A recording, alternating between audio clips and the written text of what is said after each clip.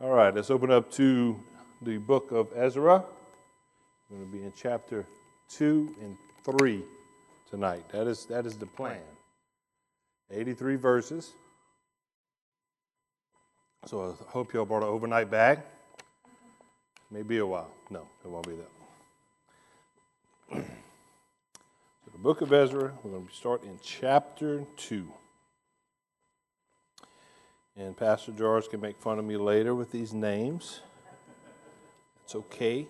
Why later? Why not now? So, seen in chapter 1 that the Jews were going to get the green light from Cyrus to go back to Judah, go back into Jerusalem, and to start rebuilding the temple that they had longed to build for so many years, 70 years to be exact. So they got the permission from Cyrus, they got the means to go and build it now, and so we're going to see them starting to head back into Judah and back into Jerusalem. And we're going to see the list of those who went before them here in chapter 2.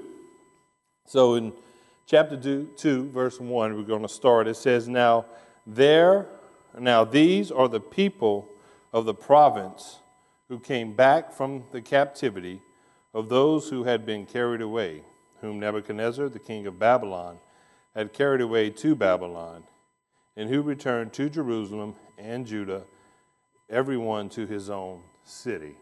So we're going to now that they got the permission, they're going to start making their way back.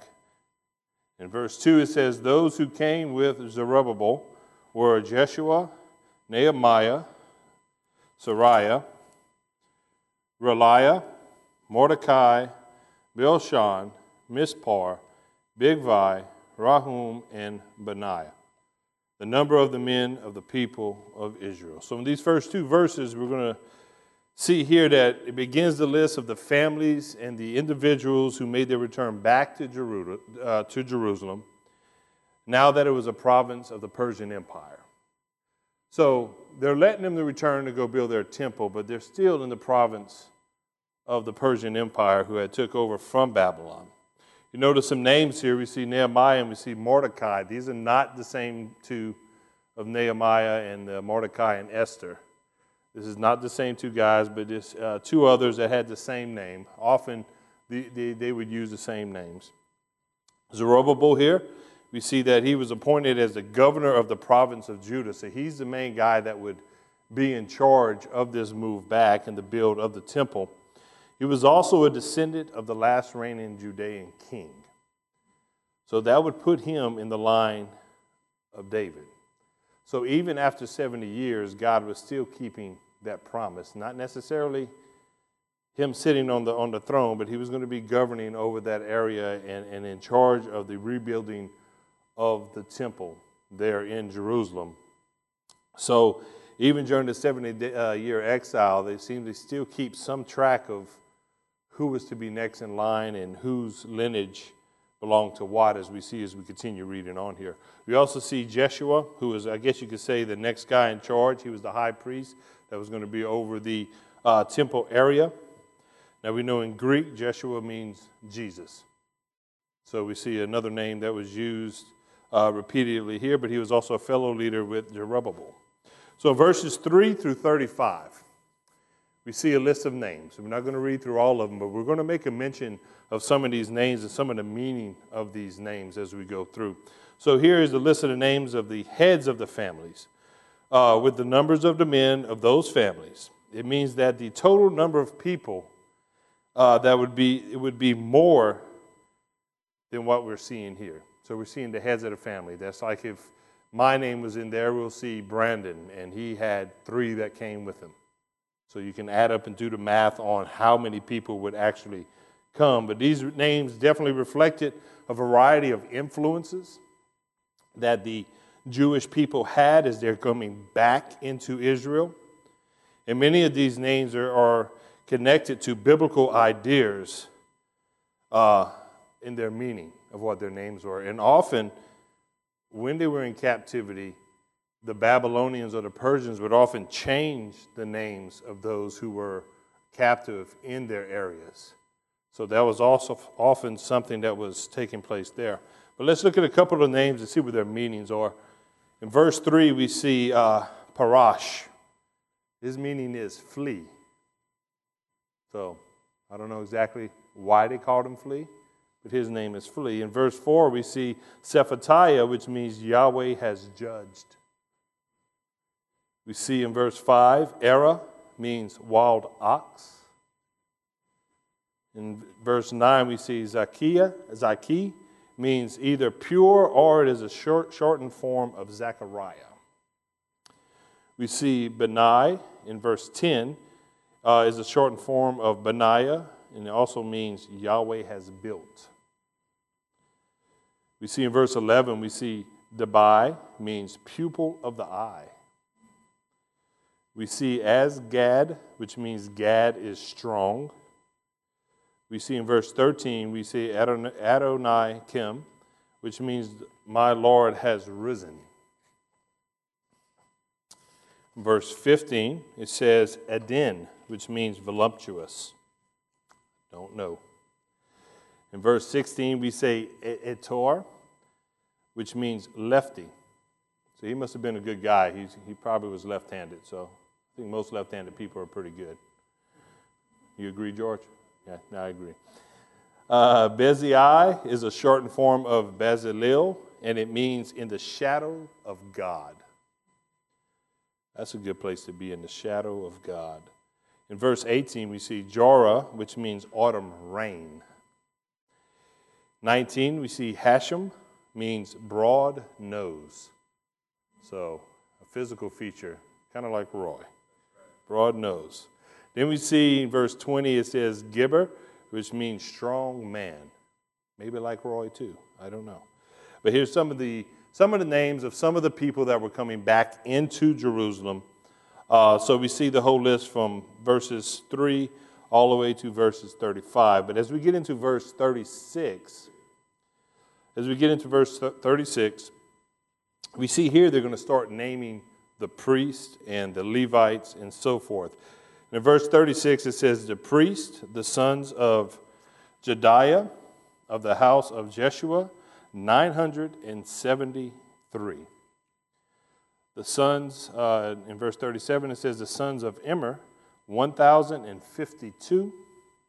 The sons of Pashur, 1,247. In verse 39, the sons of Haram, 1,017. So we see here in verses 36 through 39, they talk about the priesthood. Now, these are the families represented here, only 4 of the 24 divisions of the priesthood that David has set up. So we see that some of the priests actually were going to stay behind in Babylon. Then it goes on in verses 40. It talks about the Levites. It says the Levites, the sons of Jeshua and Kadmiel, of the sons of Hodaviah, was 74. So the total number of Levites are actually less than the number of priests that return. So they're not going back with the full capacity at this point in time. Over time, they'll build up that capacity to be able to minister within the temple and minister to the nation. But the total number of Levites are actually less than the number of priests that return. This means that remarkably small percentage of the Levites return to Babylon. Now we know some of these Levites throughout the history of Judah, especially probably towards the end, had probably fallen away from the faith. They probably were ministering on the high places and in the groves and all that, of a lot of the idolatry that had formed there. Because you remember the Levites would come in and serve, but they would also be out in their communities as ministers to those communities and outlying cities from Jerusalem. So they may have got involved in the idolatry and such, and may not be making the return trip to Jerusalem here. And maybe they didn't want to go back to that area where they served those idols. You know, that's all speculation for right now. So in verse 40, then it goes on to, where am I at? Verse 40. So verse 41, we talk about the singers. We have the sons of Asaph. There was 128. So those are the ones who would worship and bring praise to God. In verse 42, it says the sons of the gatekeepers, the sons of Shalom, the sons of Ater, the sons of Talmon, the sons of Akub, and the sons of Hatita, and the sons of Shabai, 139 in all. So we see the rest of those who would serve in the temple and do the will of God within the temple, ministering to the people. Now, verse 43, it says the Nethinim, the sons of Ziah, the sons of Hashphua, the sons of Tabbaoth. We're going to get it. Tabbaoth. Now, the Nethinim, if you turn over to, I'll turn there to Joshua 9,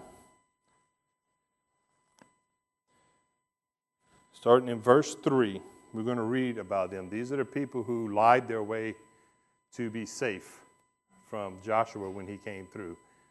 So it starts in verse 3. It says, "But when the inhabitants of Gibeon heard what Joshua had done to Jericho and Ai, they worked craftily and went and pretended to be ambassadors, and they took old sacks on their donkeys, old wineskins torn and mended,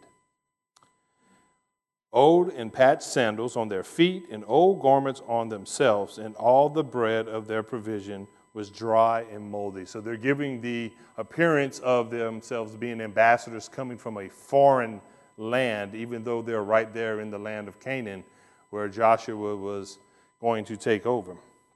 And in verse 6 it says, "And they went to Joshua to the camp of Gilgal, and said to him and to the men of Israel, 'We have come from a far country. Now therefore make a covenant with us.'" So we know Joshua was to exterminate those in the land, to get them out. So they're trying to fool him into making a covenant with him, thinking they are outside of the land. It says, "Then the men of Israel said to the Hivites, 'Perhaps you dwell among us. So how can we make a covenant with you?'" So they were trying to catch on, hey, you probably dwell here among us. And we cannot make a covenant with those who are dwelling among us. In verse 8, they said, "But they said to Joshua, 'We are your servants.' And Joshua said to them, 'Who are you, and where do you come from?' So they said to him, 'From a very far country your servants have come, because of the name of the Lord your God. For we have heard of his fame, and all that he did in Egypt.'" Blasphemy, because that is not where they're coming from. They are not coming from a faraway country. And you notice they don't even name the country. Still pulling the wool over his eyes. In verse 10 it says, "And all that he did to the kings of the Amorites who were beyond the Jordan, to Sihon, king of Heshbon, and Og, king of Bashan, who was at Ashtoreth. Therefore our elders and all the inhabitants of the country spoke to us, saying, 'Take provisions with you for the journey, and go to meet them, and say to them, We are your servants. Now therefore make a covenant with us. This bread of ours we took hot for our provision from our houses on the day we departed to come to you, but now look, it is dry and moldy. And these wineskins which we filled were new, and see, they are torn. And these our garments and our sandals have become old because of the very long journey.' Then the men of Israel took some of their provisions, but they did not ask counsel of the Lord." Number one mistake. "So Joshua made peace with them and made a covenant with them to let them live, and the rulers of the congregation swore to them." So, the Nethinim, these are those people. They served in the temple. They would bring water and move wood around for the temple, and they would serve the Levites. And in verses 43 through 58, that's who we see here, the descendants of these people. Also in verse 55, it says that the sons of Solomon's servants, the sons of Shotai and the sons of Sophareth, the sons of Perida. So we also see descendants of servants that were belonging to Solomon, that they've been there for quite a while in the nation of Israel. And they even went into captivity with them and now are going to return back to Jerusalem. In verse 59 through 63, we're going to look at this listing. These are among those who were registered, but they weren't in a genealogy of any of these people in Israel. So verse 59, it says, "And these were the ones who came up from Tel Melah Tel, Hersha, Cherub, Adan, and Immer. But they could not identify their father's house or their genealogy, whether they were of Israel. So somewhere along the line, when they went into captivity, they lost their line, their genealogy, and where they had come from. In verse 60, it says, the sons of Deliah, the sons of Tobiah, and the sons of Nekoda, 652. And of the sons of the priests, the sons of Habiah, the sons of Kaz, and the sons of Barzillai, who took a wife of the daughters of Barzillai, the Gileadite, and was called by their name. These sought their listings among those who were registered by genealogy, but they were not found. Therefore, they were excluded from the priesthood as defiled. So we see these men here not knowing their genealogy, not caught in with Israel to go back, and they're considered defiled. But then it goes on in verse 63, and it says, the governor said to them that they should not eat of the most holy thing till a priest could consult with the Urim and the Thummim. So they were going to seek God on whether they were in the genealogy or not, or if they were in the priesthood and where they would line up. And I think that's a good thing for them to do. We've seen Joshua, we just read that they did not seek the Lord on these people who were coming in lying to him. But now we see them going in the right direction by seeking the Lord to fit them into the genealogy of Israel and where they were actually placed. We continue on in verse 64. It says, the whole assembly together was 42,360, besides their male and female servants, of whom there was 7,337, and they had 200 men and women singers. Their horses were 736, their mules 245, their camels 435, and their donkeys 6,720. They are not leaving anything uncounted. We're counting the horses, we're counting the donkeys, we're counting everything here. So you see the number of people here. Number of the congregation, including the singers, was more than what actually went into captivity as they're going back. And that means that just like when they were in Egypt, they prospered while they were in captivity. Even though they had the affliction that was on them of being in captivity, they prospered in their way and their nation grew. And I think often whenever we're having some kind of affliction, that we grow in our faith and we grow closer to the Lord. And I think sometimes the affliction is put there so that we grow closer to the Lord. And we see them while they were in captivity, that they're coming back now to serve the Lord. They're not coming back to serve idols. They're not coming back to do anything else but rebuild the temple and to start serving the Lord. In verse 68, it says, some of the heads of the fathers' houses, when they came to the house of the Lord, which is in Jerusalem, offered freely for the house of God, to erect it in its place. According to their ability, they gave to the treasurer for work 61,000 gold drachmas, 5,000 minas of silver, and 100 priestly garments. So the priests and the Levites, some of the people, the singers, the gatekeepers, and the Nethinim, dwelt in their cities, and all Israel in their cities. So we see here the people giving freely towards the temple. And we've said it before in other sermons where we need to be a cheerful giver and want to give to the house of God. Not for the simple fact of putting money in the bank, but putting money to where it can be used to go out and witness to people and to share the gospel and to take care of the things of the house of God. So we see them giving generously and giving according to their ability. They didn't step out of their ability. They gave what they could, and they gave it to the house of God. And we see in verse 70 that they dwelt in their cities. So they've returned now to Judah and to Jerusalem, and they're starting to inhabit the land. After generations of exile, there were again substantial presence of Jewish people within the promised land that was given to Abraham, Isaac, and Jacob. Another wonderful fulfillment of God, another promise of taking them back out of captivity, back to the promised land. So now we're going to get into chapter 3 of Ezra. So we've seen the genealogy now in chapter 2, and as we get into chapter 3, we're going to see more of the theology of the Jews as they get back into building the temple. In verse 1, it says, "And when the 7th month had come, and the children of Israel were in the cities, the people gathered together as one man to Jerusalem." So in other words, they were united as one. And there's power in being united as one as the body of Christ. And we see here that the people were in proper position for power, just like in Acts 2. It is when the disciples were in one accord that the Holy Spirit came and was poured out on them. That was a beautiful time. And in the light of this, I suggest that part of the reason that we may not see that too often, or we may not have revival here in our country today, is because there is no unity, there is no union amongst the believers in Christ. And if it is, it's in very small pockets. There's a lot of division, a lot of fighting, a lot of fault finding among the people of God, and that should not be so. We should be as one accord underneath Christ in His church.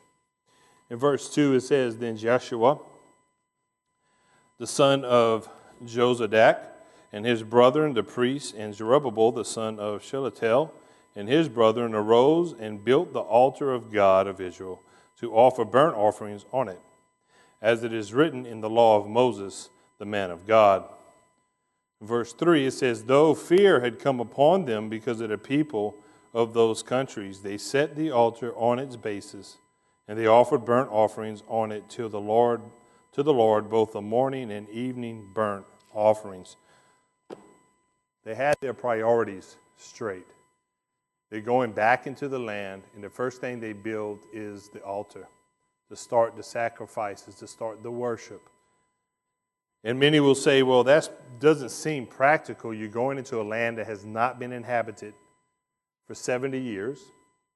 You're going into a land that there are neighboring cities or countries that are idolatrous and may want to come in and destroy you as you move back into your rightful land. And the first thing you build is an altar?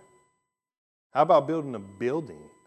How about building the temple first? Or how about fortifying the city? How about doing those things first? And it would seem like, yeah, that seems like common sense. That's what you do. You fortify, you take over that territory, you make sure that it's secure before you start doing something else. But we know in Matthew 6:33, it says, "Seek first the kingdom of God." And that's what the people, as they returned back into Jerusalem, back into Judah, the first thing they wanted to do was seek God. And there's no more security than you need than seeking God. So their priorities were definitely straight.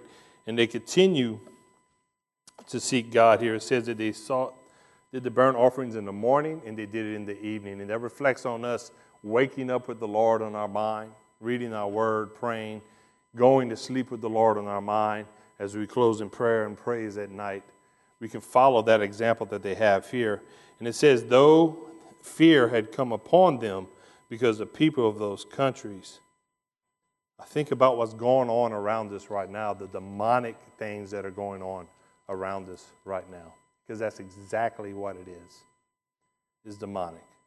And the enemy is out there wanting to attack us as believers, wanting to bring us down, want us to give up our faith in God. But instead of trying to build up our own walls and build up our own buildings and our own security, we need to do what the Jews did when they moved back in. We need to take it to the altar. We need to take it to praise to God. We need to take it to Him in warfare, because that's exactly what we're in. We're not at a trip at Disneyland as a believers. We're in a spiritual battle night and day that doesn't stop. And we can look around us here in Lafayette, in Louisiana, in the United States of America, and we can see chances for fear to fall upon us on our left and our right. And they've seen the same thing with the neighboring countries that were going to come in, that there could be fear that could come upon them, that they can attack us at any moment. But we can't have that spirit of fear. We need to have the spirit that God has given us and look beyond that fear and look to Jesus. And that's what we need to do as they sat here and built the altar to worship God. They definitely had their priorities straight. In verse 4, they said, they also kept the Feast of Tabernacles, as it is written, and offered the daily burnt offerings in the number required by ordinance for each day. After that, they offered the regular burnt offering, and those for new moons, and for all the appointed feasts of the Lord that were consecrated, and those of everyone who willingly offered a freewill offering to the Lord. From the first day of the 7th month, they began to offer burnt offerings to the Lord, although the foundation of the temple of the Lord had not been laid. The foundation was not laid, but that altar of sacrifice was already laid.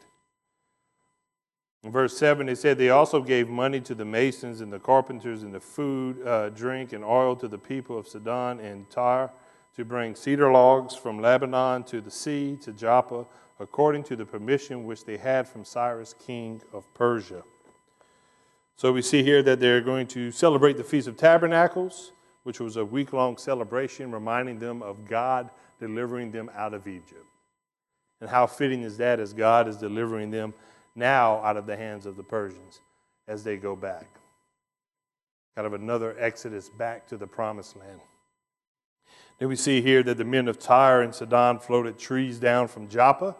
Sounds familiar? When Solomon built the temple, he had the trees and everything floated back down to be able to build the temple there.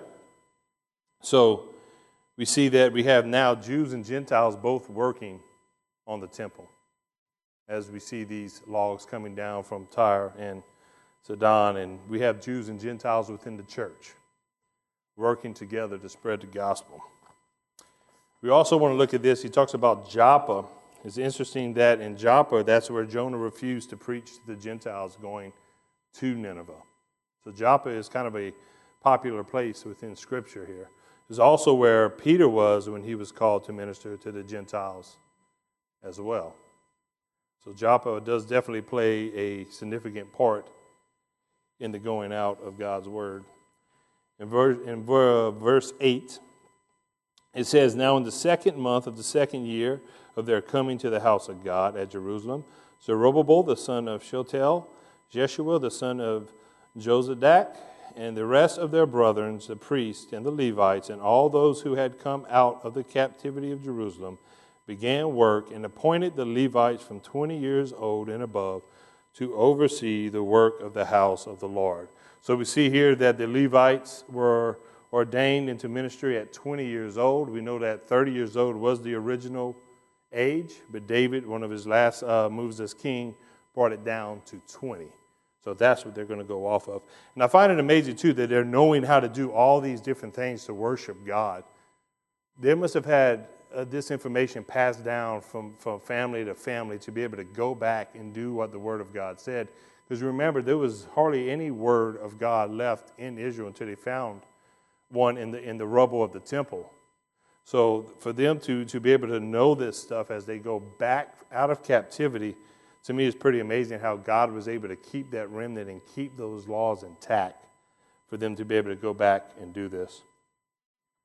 So in verse 9, it says, then Jeshua with his sons and brother, Kadmiel with his sons and the sons of Judah, arose as one to oversee those working on the house of God. The sons of Henadad with their sons and their brethren, the Levites. When the builders laid the foundation of the temple of the Lord, the priests stood in their apparel with trumpets, and Levites, the sons of Asaph, with the cymbals to praise the Lord according to the ordinance of David, king of Israel. And they sang responsively, praising and giving thanks to the Lord, for he is good, for his mercy endures forever toward Israel. Then all the people shouted with a great shout when they praised the Lord, because the foundation of the house of the Lord was laid. But many of the priests and Levites and heads of the father's house, old men, who had seen the first temple, wept with a loud voice when the foundation of this temple was laid before their eyes. Yet many shouted aloud for joy. Verse 13, it says, so that the people could not discern the noise of the shout of joy from the noise of the weeping of the people. For the people shouted with a loud shout, and the sound was heard afar off. So we see here, as the foundations of the next temple is being built, there's a huge celebration, celebrating the work that God is doing. And we see two different things happening as this foundation is being set. We see, number one, we see the younger men that is saying, all right, we're building the temple. We're doing something great for God. This is exciting. This is fun. This is amazing to be part of this. But then we see the older men sitting here that are weeping and crying, missing the old temple, saying that the temple that Solomon had was great and wonderful, and it was laced with gold, and it was laced with silver. But here is going to be built with stone.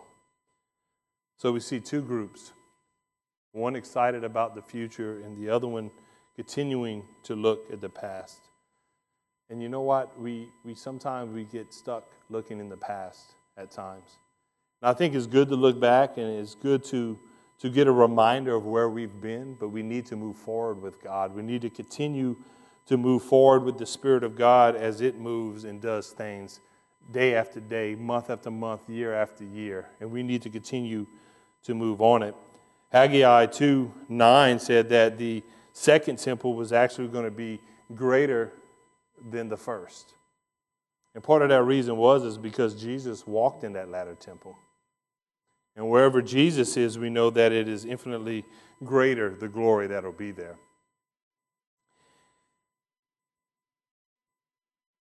And as the temple is getting built here, we see the weeping for the old, but we also see the rejoicing for the future work that God is going to do for the nation of Israel. Amen.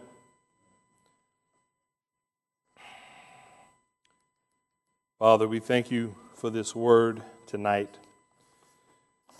We thank you, Lord, that you are still working among your people, Father God. That we don't have to look always to the past, Father God, to see what you have done. And we do glorify you in that, Lord, but we also look with expectation of what you're going to do now and into the future, Father God, as we walk with you and our faith is built up in you, Father God. We thank you for your word tonight. We ask that you would bless the people who are here, bless those who are not able to make it, Lord, and that we give us safe travels. In Jesus' name, amen.